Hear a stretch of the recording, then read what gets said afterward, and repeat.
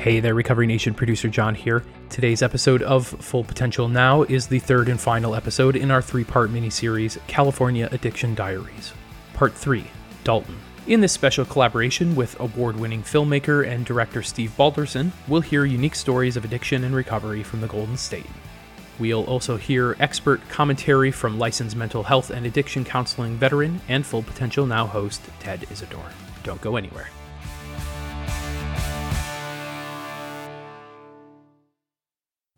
I like to know about where people come from, about how they grew up, because even just a little bit of a backstory so that we can get an idea to paint a picture of who this person is. Okay, cool. Yes, I'm Dalton, and I live here in Los Feliz, and I am 46 years old. I got sober at 21, so I have 25 years of sobriety. In my younger years, I grew up outside of Houston, and I was actually able to drink since I was a young kid in my parents' household. It was allowed. It was like all you do there in Texas.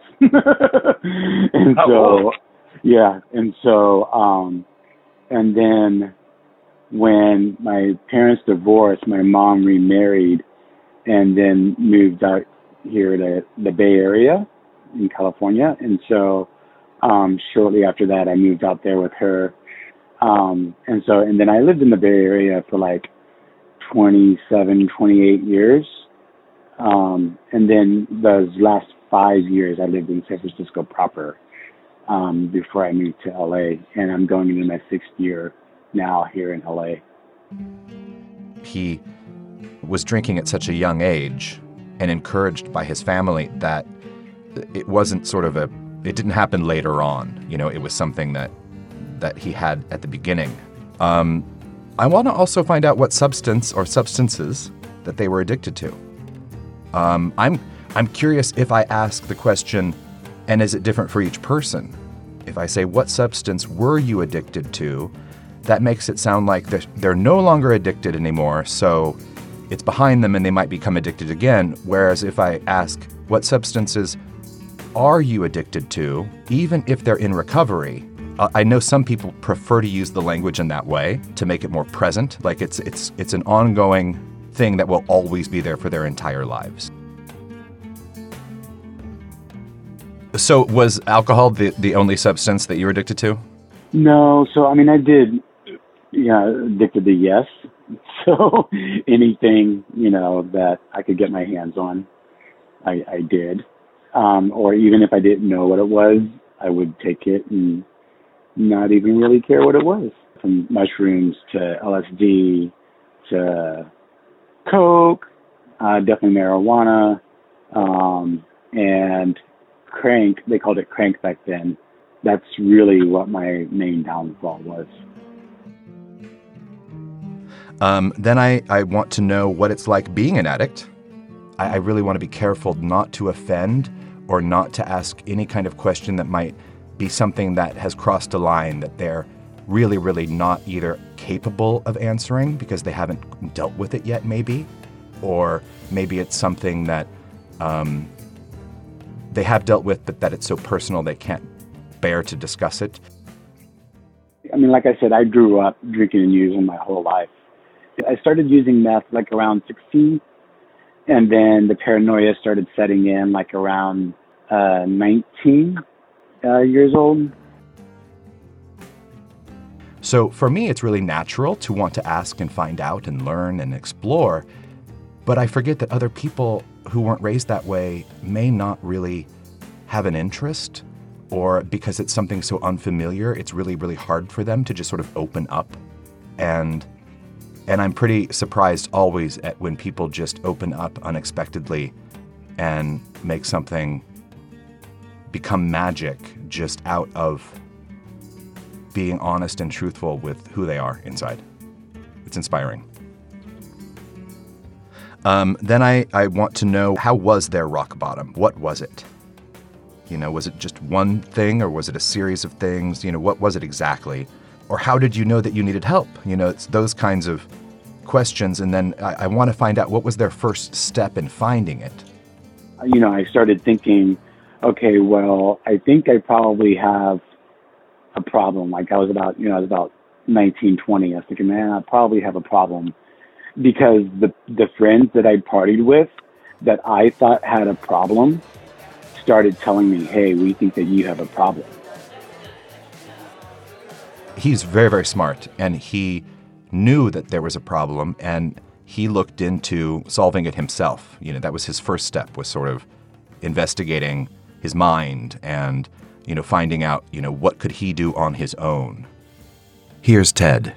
Actually, the research is that 10% of people with alcohol or drug addiction will actually show up at treatment doors. The other 90% are either running around addicted, or half of those people are actually treating themselves. And in the midst of treating themselves, they make attempts. So in the thousands of people I've worked with, what you really discover when you ask them their stories is when they show up in treatment, that's not their first rodeo. They've actually attempted this so many different times. And people are not dumb about this. They make changes from plan A to plan B to try to be successful. And it's almost as if, and I'll be honest, and this is just in my experience, it's almost as if people have to try it on their own before they can reach out for help. Now, back to Dalton. So what I did is I tried different things on my own to stop. And that included talking to my mom. I was like, Mom, I think this is a problem. And she said, well, you worry about yourself and I'll worry about myself. Wow. So she said, yeah. I thought, well, maybe if I watch the preacher guy on TV talk about religion, maybe I'll get religion. I also was in, community college then and took a psychology class thinking maybe if I could figure out the inner workings of my brain, that would somehow fix me. So I tried all these outside things first to get sober. And I even, my middle brother, his girlfriend at the time, I was pretty close friends with her. I would even tell her, hey, don't let me use it. I'm trying to stop. And, she's still using. So of course that didn't work, I wanted to know if he had support of friends and family. And, the report was that he did have some, but it seemed to me that the only people who were supporting him were the new people he met. All the old people, for the most part, were just enablers or in denial of the fact that he was taking care of himself. Ted had this to say. Yeah, and when you talked about enablers, I thought you just totally nailed it. It's kind of the issues that probably sometimes aren't talked about in treatment and recovery groups, especially from the therapeutic end when they go to clinics and stuff. But this idea that it's really a twist, there's twists and turns in the journey of recovery. And you'd think I'm in recovery, everybody's going to be supportive of me. So when I went to that drug and alcohol program that I was referred to, they said, hey, you can't drink or use 24 hours prior to the meeting. So I wasn't quite ready then. I was probably around October. And what I would do is October of 94. And so what I would do is I would drink and use 24 hours prior to the group and one-on-one sessions. And they say, well, we're not going to be able to help you unless you help yourself. So they knew, right? They could tell. And so I said, okay. So then in November 94, that's when I started going to meetings.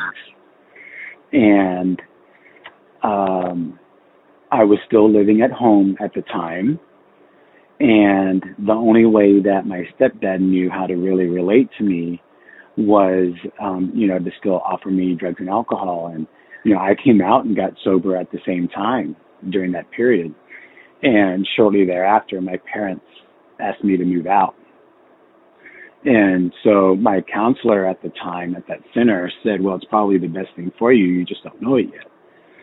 But it's I didn't know how to look for a place to live. I look in the newspaper. So luckily I had a really good sponsor to guide me through all that. Because my brain was shot. I didn't know what to do. I didn't know how to do it.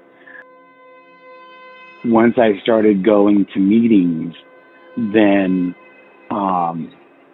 that's when I started to get more plugged in. I didn't understand anything that was being said.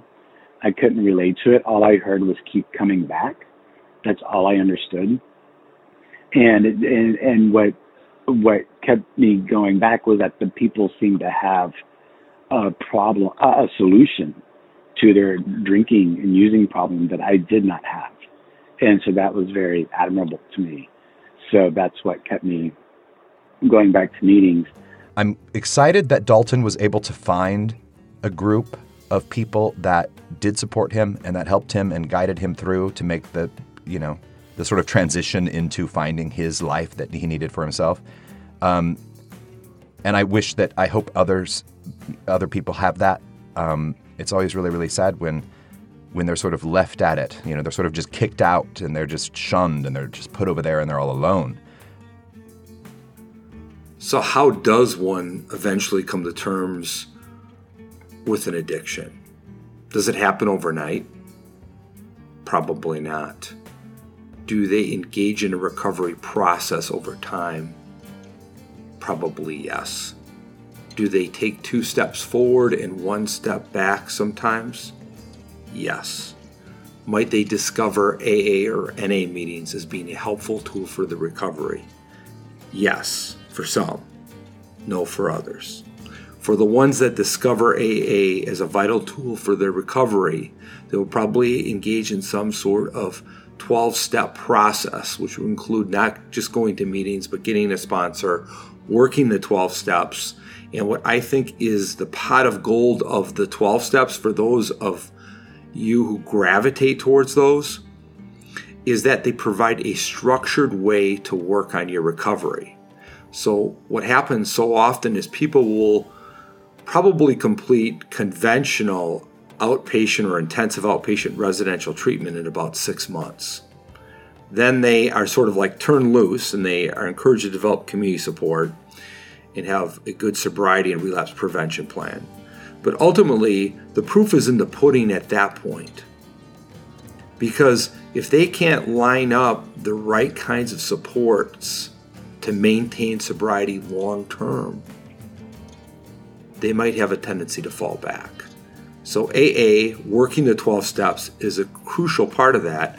And what I like about the 12 steps, and if you get a sponsor, if that's your gig and it really helps you, then that will provide the structure for you to always be thinking about your recovery and what you're working on. At first, when I was going, I was still living with my parents, so they weren't accepting of me being gay. They were still partying, so they couldn't support me getting clean and sober.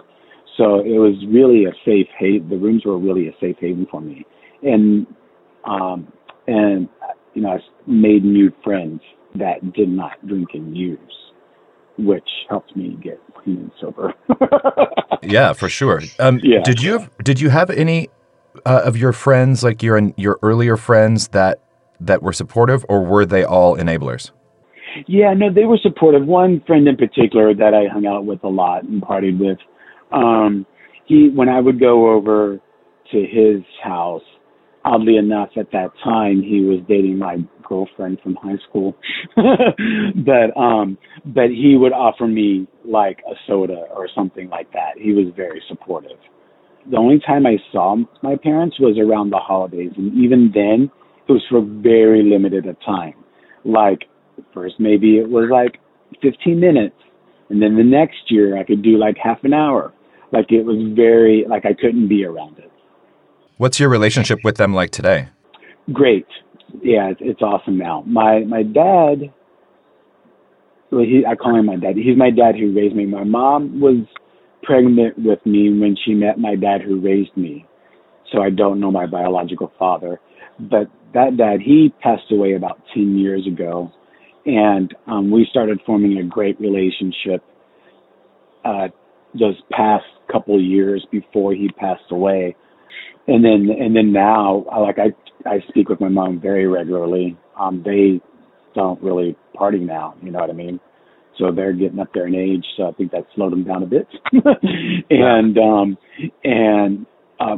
it took several years. And I remember I probably had like 1 year sober, and my counselor at the time, she suggested, she suggested I tell my mom that I can't have the kind of relationship that I want with her if she's going to continue to be using. So I had to completely, like, I found a new family and new friends with program people. And, once she stopped that, started going around more. And it still took her a while to come around for me being gay. And in fact, actually, probably my first 11 years, so at the holidays, I said I'd just be with them very little bits of time at the holidays.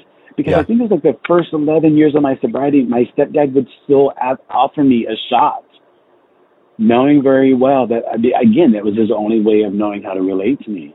And so, and I literally ran out of ways of telling him not to ask me. Wow. And so finally, like to this day, like now he doesn't offer anymore. So, yeah. What was the best and the worst part of the whole experience of going through and becoming sober? So in the literature, they say that we stood at the turning point, right? And for me, standing at that turning point was difficult because I didn't know how I was going to live life with drugs and alcohol, but I also didn't know how I was going to live life without drugs and alcohol. Yeah. So I think that was the hardest part. And, I mentioned initially I tried several vain attempts on my own. So I think that was not having initially that social support and just trying to like find my way around in the dark of like, how do I get help and how do I do this? I think that was the most challenging part.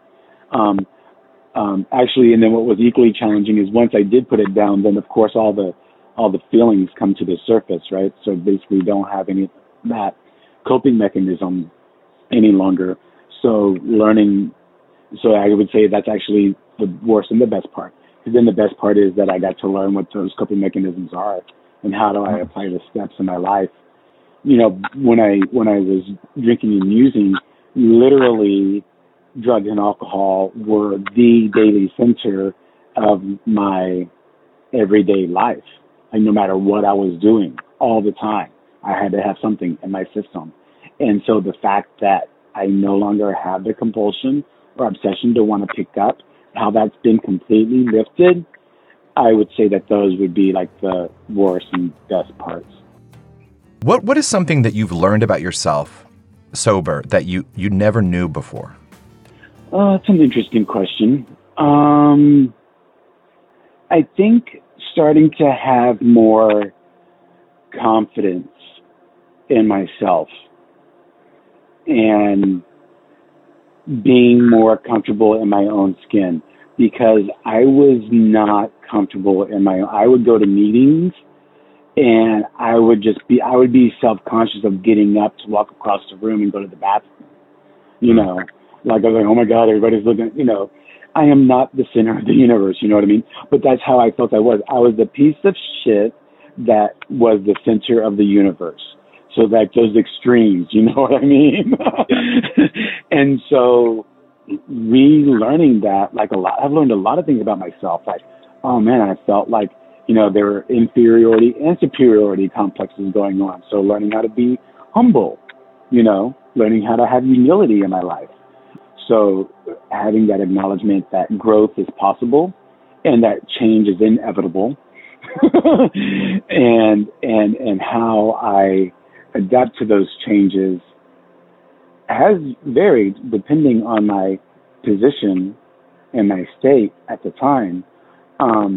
But I have found that no matter what hardships I've gone through, like I always try my best that even if I didn't deal with it the best way I wish I would have, I still give myself permission to wipe the slate clean and try again. Amazing. That's one of my favorite things to tell people is just, you can make a choice, and if you're not happy with the results, you can always choose again. You never... Exactly, yes. And that's through experience. Like, I would go... A lot of my early sobriety was like, okay, this is how I handled it. This is how I envision how I wish I would like to respond to it next time. And then kind of look internally to, take those opportunities next time they come around, because there are plenty of growth opportunities. They're around us. They're around me all the time. You know what I mean? Yeah. So, yeah, for sure. Do you have any advice for anyone who could be listening to this that might be wanting help but unsure about how to go about finding it? Yeah, so I can really appreciate the skepticism, first of all, and also the fear of the unknown. Fear of the unknown of, am I able to do this thing? Can I make this change in my life? I think the big important question is to say, am I done? Because if there are any reservations, it's not going to work. And am I doing this for myself or someone else? I have found that it has to be for myself. My son was born in August of '94, and so I came out and got clean and sober shortly after he was born. And so I got sober for me.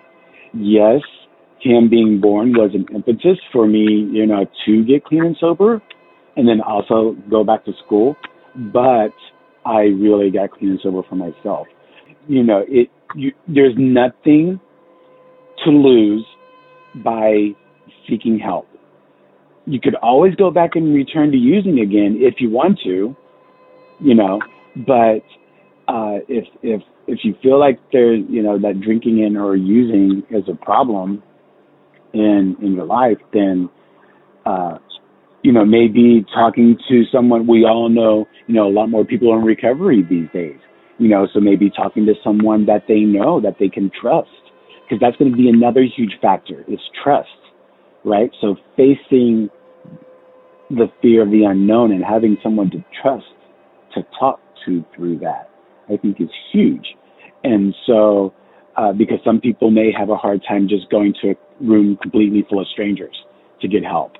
So, tagging along with someone that they know is in recovery and maybe going to a meeting with them or talking to them first could be very helpful. Do you have any ongoing wellness practices that you've developed that also help? I certainly do meditation, and pretty regularly, my own version, and I exercise quite regularly. And so finding ways, like, I know for me, like nature, like I really tap into nature, like my, even for sounding too corny, my spirit sings, when I'm in nature.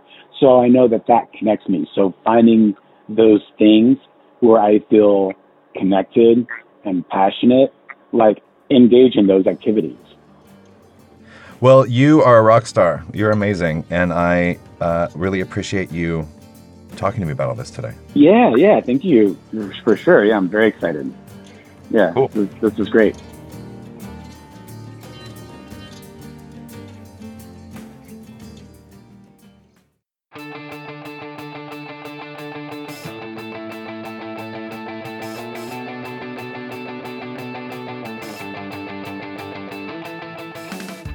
Hey there, Recovery Nation, producer John here again. Thank you so much to the guests of the California Addiction Diaries series for sharing their stories with us. Today's interview was conducted by director and filmmaker Steve Balderson with editing by Jimmy Cohen. To learn more about Steve's work, visit dikenga.com. That's DIKENGA.com. If you liked today's episode, you can subscribe, leave a review, and listen to past episodes on iTunes, Google Podcasts, or Stitcher. And visit fullpotentialnow.org for your free TED tools, including where to find a rehab center near you. Thanks for listening.